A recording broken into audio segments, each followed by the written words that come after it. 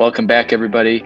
I am Nathan, pastor at Illumin in Rock Hill. I'm here with Josh. I'm not even going to let him introduce himself. He's at Mountain View Lutheran in Great Falls, Montana. It is, for us, Tuesday after Easter, April 6th, and we're here to have a little conversation with you about John 20 and Easter in general, and I'm very excited for it. So thanks for doing this, Josh. I know you got a big week. So I'm just going to jump right in. What's your favorite aspect of Easter? Oh, that's a good question. And we talked about this a little bit beforehand, that we're going to get into John 20 here. So we're going to talk about the meaning, the purpose of how vital and central to our faith in our life and our eternal life Easter is. But just, kind of talking about Easter traditions.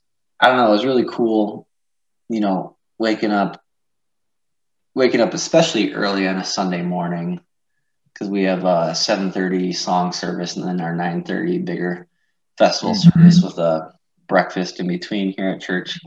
Some of the traditions we have here in Mountain View, but it's just, waking up early, knowing what the day is. And I walked in and we have a Christ candle up on our altar that we used on Good Friday to, symbolize the hope after we read the burial of Jesus and symbolize our hope of what's coming on Sunday.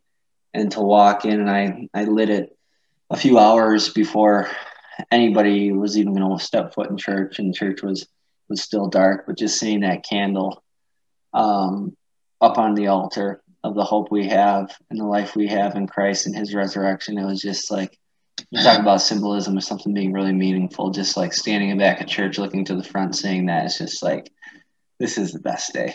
This is absolutely the best day.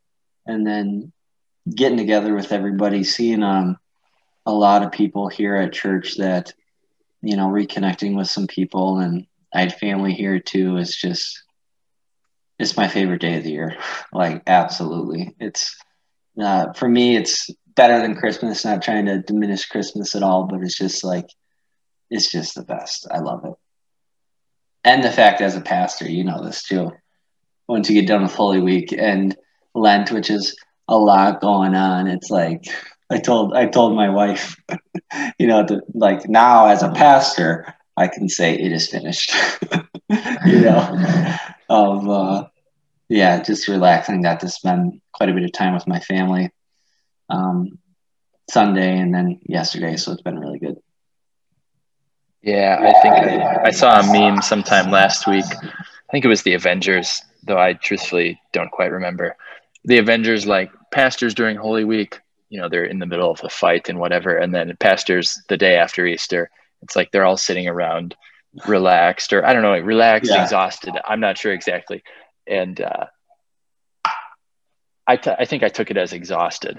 And then not to get too deep in this, but like Jesus after Easter, he's never exhausted. Like he's done, his work is done, but he's not exhausted by it because he's Jesus. Yeah. Oh, I love listening to you talk about that.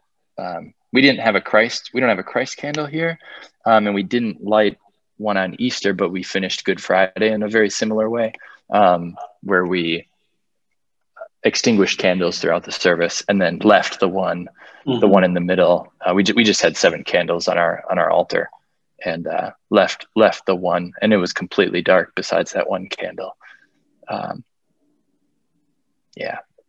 I similar to you, when I got to the front and then turned around and saw more people in the building than I've seen in 13 months. That was just really cool. Right. And I mumbled I don't know. I probably wasn't very intelligible as I tried to say to people, I'm really excited to be here with you. Right. It's that aspect It's that aspect of, it is, I tell people this, it's just like, of how encouraging it is to have you there. And I know it's been really, especially this year, and it all depends on where you're at right now and how your church is handling it. We have very low cases for COVID right now, and we're still taking precautions, but we're in that transitional phase with a lot of the things we do, but it's just, to be there in person and to be there together. It's like, as a pastor, this, like, we are just so encouraged and filled with joy and motivated when you're there with us. It's just like, there's just nothing better as a pastor of being there and just having all your brothers and sisters in Christ, your family in Christ there with you. It's just, there's nothing to compare it to. It's just the best. Mm-hmm. Mm-hmm. Yep. And I, not to diminish in any way people who are watching online, because I know we had a number of people who are watching online, and there's absolutely nothing. Don't mean to diminish that at all. But I mean, everybody knows it's just different seeing people face to face. And we didn't do much of this stuff that you did with like the brunch or anything like that.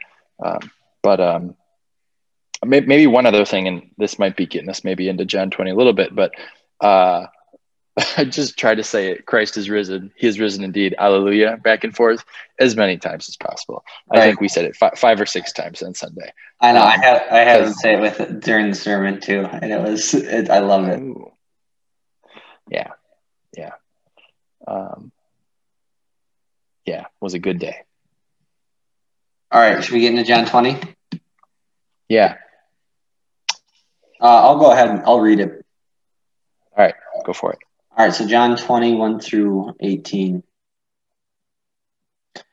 Early on the first day of the week, while it was still dark, Mary Magdalene went to the tomb and saw that the stone had been removed from the entrance. So she came running to Simon Peter and the other disciple, and that's John, the one Jesus loved, and said, "They have taken the Lord out of the tomb, and we don't know where they have put him." So Peter and the other disciple started for the tomb.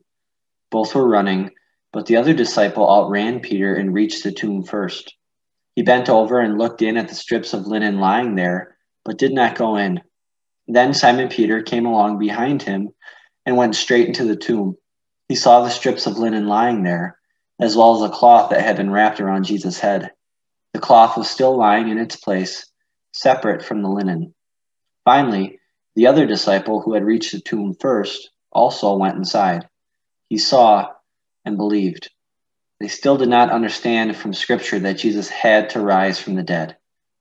Then the disciples went back to where they were staying. Now Mary stood outside the tomb crying. As she wept, she bent over to look into the tomb and saw 2 angels in white seated where Jesus' body had been, one at the head and the other at the foot. They asked her, "Woman, why are you crying?" "They have taken my Lord away," she said, "and I don't know where they've put him." At this, she turned around and saw Jesus standing there, but she did not realize it was Jesus. He asked her, "Woman, why are you crying? Who is it you're looking for?" Thinking he was the gardener, she said, "Sir, if you have carried him away, tell me where you've put him and I will get him." And Jesus said to her, "Mary." She turned toward him and cried out in Aramaic, "Rabboni," which means teacher. Jesus said, "Do not hold on to me, for I have not yet ascended to the Father. Go instead to my brothers and tell them, I am ascending to my Father and your Father, to my God and your God." Mary Magdalene went to the disciples with the news, "I have seen the Lord," and she told them that he had said these things to her. And this is our Easter Gospel.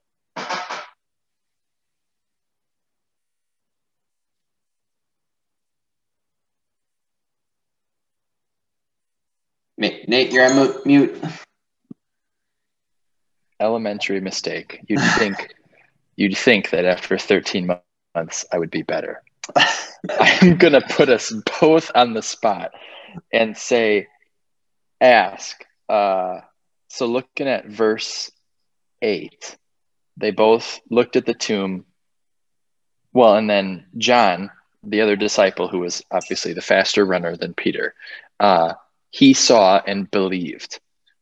What, like, is it saying that he believed that Jesus rose from the dead? But then verse 9 says they still did not understand from scripture that Jesus had to rise from the dead. So do they believe at this point that he's alive, but they don't get the why of it? That's a good question, because I was thinking too, I think it's in Mark. No, it's in Matthew.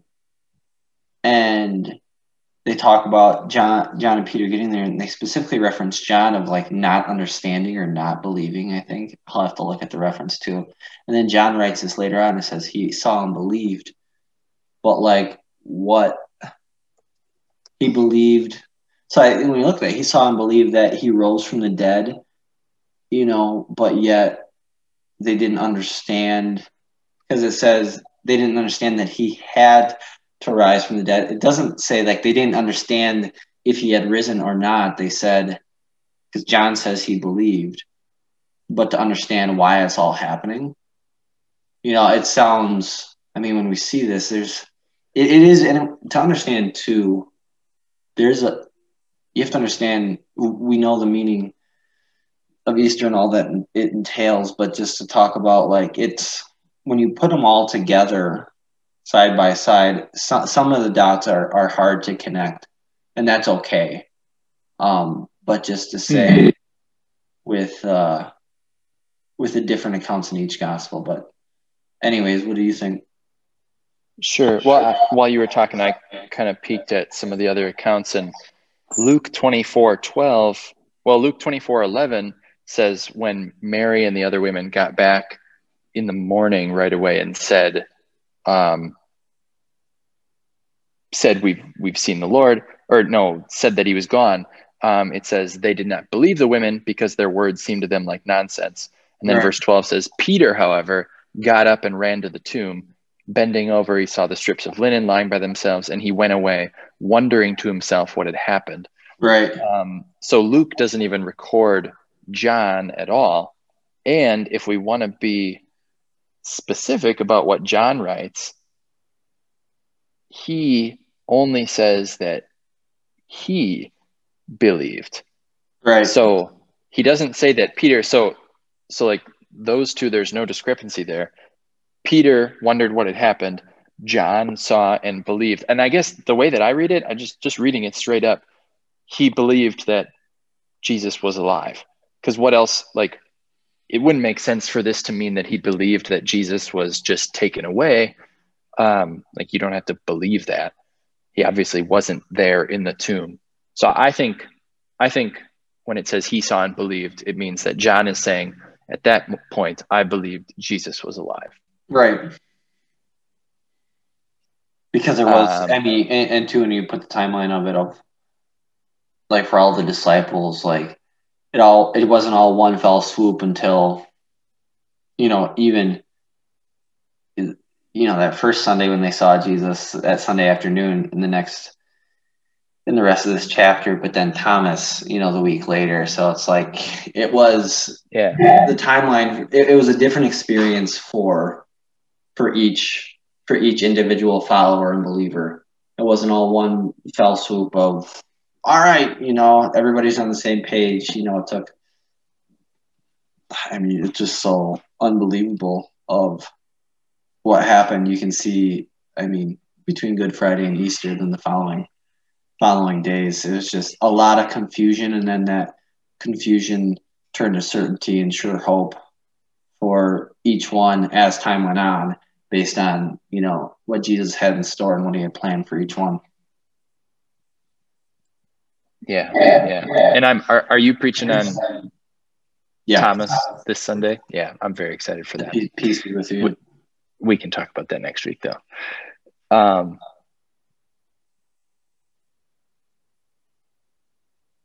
Yeah, we both talked about Mary a lot in our sermons on Sunday, though I don't know.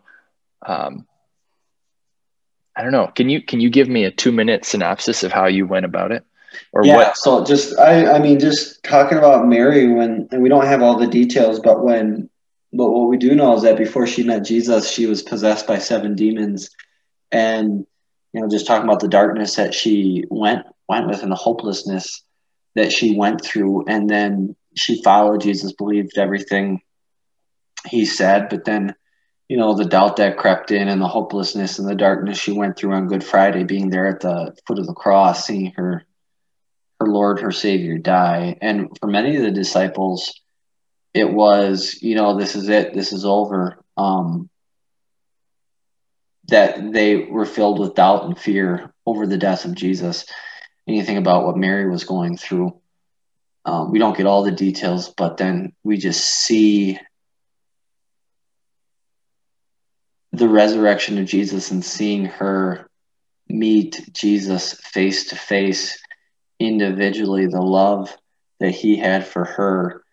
And I just went back to here Jesus is again, that same voice when he says, Mary, that casts demons out, she heard again. The one who had once called her out of darkness was doing it again. The one who had given her her life back in the past was doing it again. The one who had given her hope before now was doing it again. And you just, how can you even begin to describe that moment when her eyes are open to see Jesus and she clings to him for all the disciples, but for Mary, because John fleshes out the despair and the heartache that she went through, not only with the death of Jesus, obviously, but then when she thought somebody had stolen his body, of just, man, Easter is life-changing, eternity-changing, perspective-changing for us. But can we even begin to imagine what it was like, what this moment was like for Mary? Yeah, because it changed on a dime when she realized that he was alive. Like, it just, she couldn't even imagine. We both talked about hope on Sunday. I think there was no hope because what did she have to look forward to? Because Jesus was gone. Like, there's nothing. But then afterwards, she can't help but just go and say, I've seen the Lord. And that's just the best news in the world. I don't know if you've ever seen these things, but I see posts and people say like, oh, Jesus is dead, but Sunday is coming. And I don't know if you have any, we don't have any Easter Saturday traditions or anything, but trying to imagine what it was like the Saturday, first Easter Saturday. Yeah. When, like, it wasn't called Good Friday then. And they didn't know that the next day was Easter. That would have just been the worst. And then it all changed. Yeah, and we see the disciples even Sunday night, out of fear of the Jews, up to say, the complete defeat that they felt and the fear that they were next. And it shouldn't have been like that, because Jesus had told them what would happen. But still to think through it of everything changed for them. Everything changed for us this day. Yeah. When you said it shouldn't have been like that for them, them sitting in the locked room because they were afraid, because Jesus had told them. Yeah. And it's the same for you and me and everybody who's a Christian. Like it, and I'm not sure how to say this. But like, it shouldn't be that way where we're afraid of anything, because Jesus is risen from the dead. That doesn't mean bad things aren't going to happen. Like, Jesus promised bad things will happen. But the fear, the worry, like, it shouldn't be that way, because Jesus rose from the dead. Right. And the promises he gives because of it. Right. And the fact that we can trust the promises because he rose from the dead. I'll never leave you or forsake you. I won't leave you as orphans. Surely I am with you always to the very end of the age. Because I live, you will live. And trusting that that's the one thing that we really need. Whereas we think, I tend to think I need all these other things. And if I don't have those other things, then I'm in a pinch. But I have the one thing that I really need. And that's Jesus and his promise. And let's talk about that too, because we had a few minutes left here. I was talking about, and how, I mean, we can summarize it, but we could go on and on. But let's talk about, what does Easter mean? What does Easter, what's the pure, true, sure gospel of Easter? I'll let you start.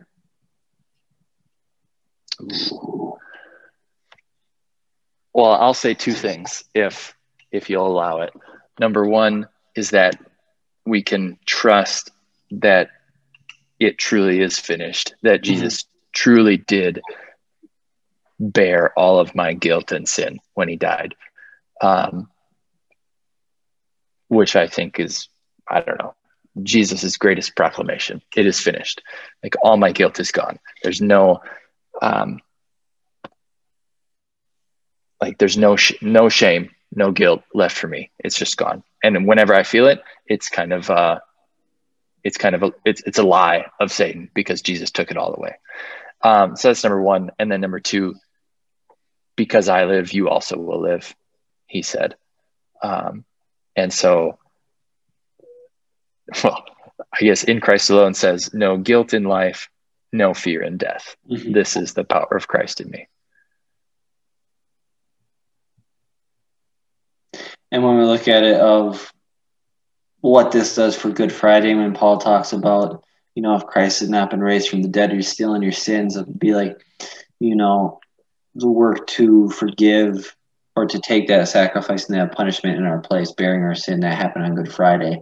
And Sunday is proof, God's stamp of approval when he says, raised for our justification, of like that declaration of Good Friday counted, that you are not guilty in God's eyes, that your sins are forgiven, that heaven is yours, that you too will rise, that you don't have to be afraid. And we talk about, this is the power of Christ in me, especially when you read through all the New Testament, but especially Paul loves going on and on and on in a good way. He mixes it in all the time of like the power of Christ's resurrection. Yes, for our sins. Yes, for our eternal life. It is the promise of our resurrection on the last day too, but just the power of Christ in me. By faith, he conquered death. So that victory is mine. I don't have to be afraid of, just like, it changes us, who we are and how we love here, how we live here and now, of the power and the motivation, and you want to say like spiritual energy, not to be like mystical, but just like that I can live for God, that I can live for others, that I can have hope and joy and the motivation to continue to, do all the things that God has called me to do. And it's just like, it's all sourced in the power of his resurrection, that God, his power and his might was displayed there on Easter Sunday, and it's given to me here and now, in baptism through faith. And it's just like the resurrection of Jesus is like that diamond that is so beautiful.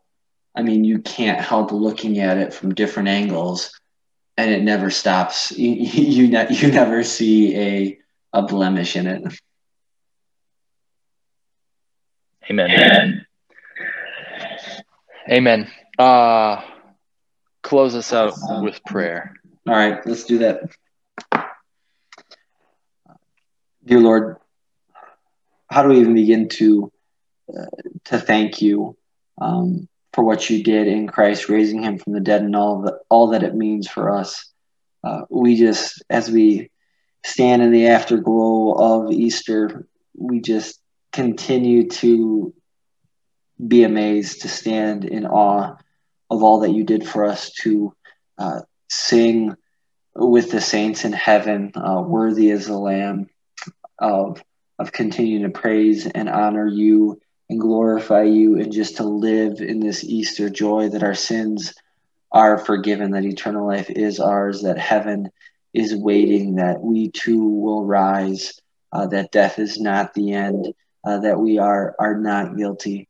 We praise you, and we ask that you would use that power of the resurrection, by the power of the Holy Spirit that he gives us through faith and word and sacrament, that we would continue to live out this Easter joy, that we would serve others as you have served us, that we would continue to live a life of thanks and live a life of hope, knowing that everything that needed to be taken care of is taken care of, that everything that you promise will come true because you rose from the dead just as you promised.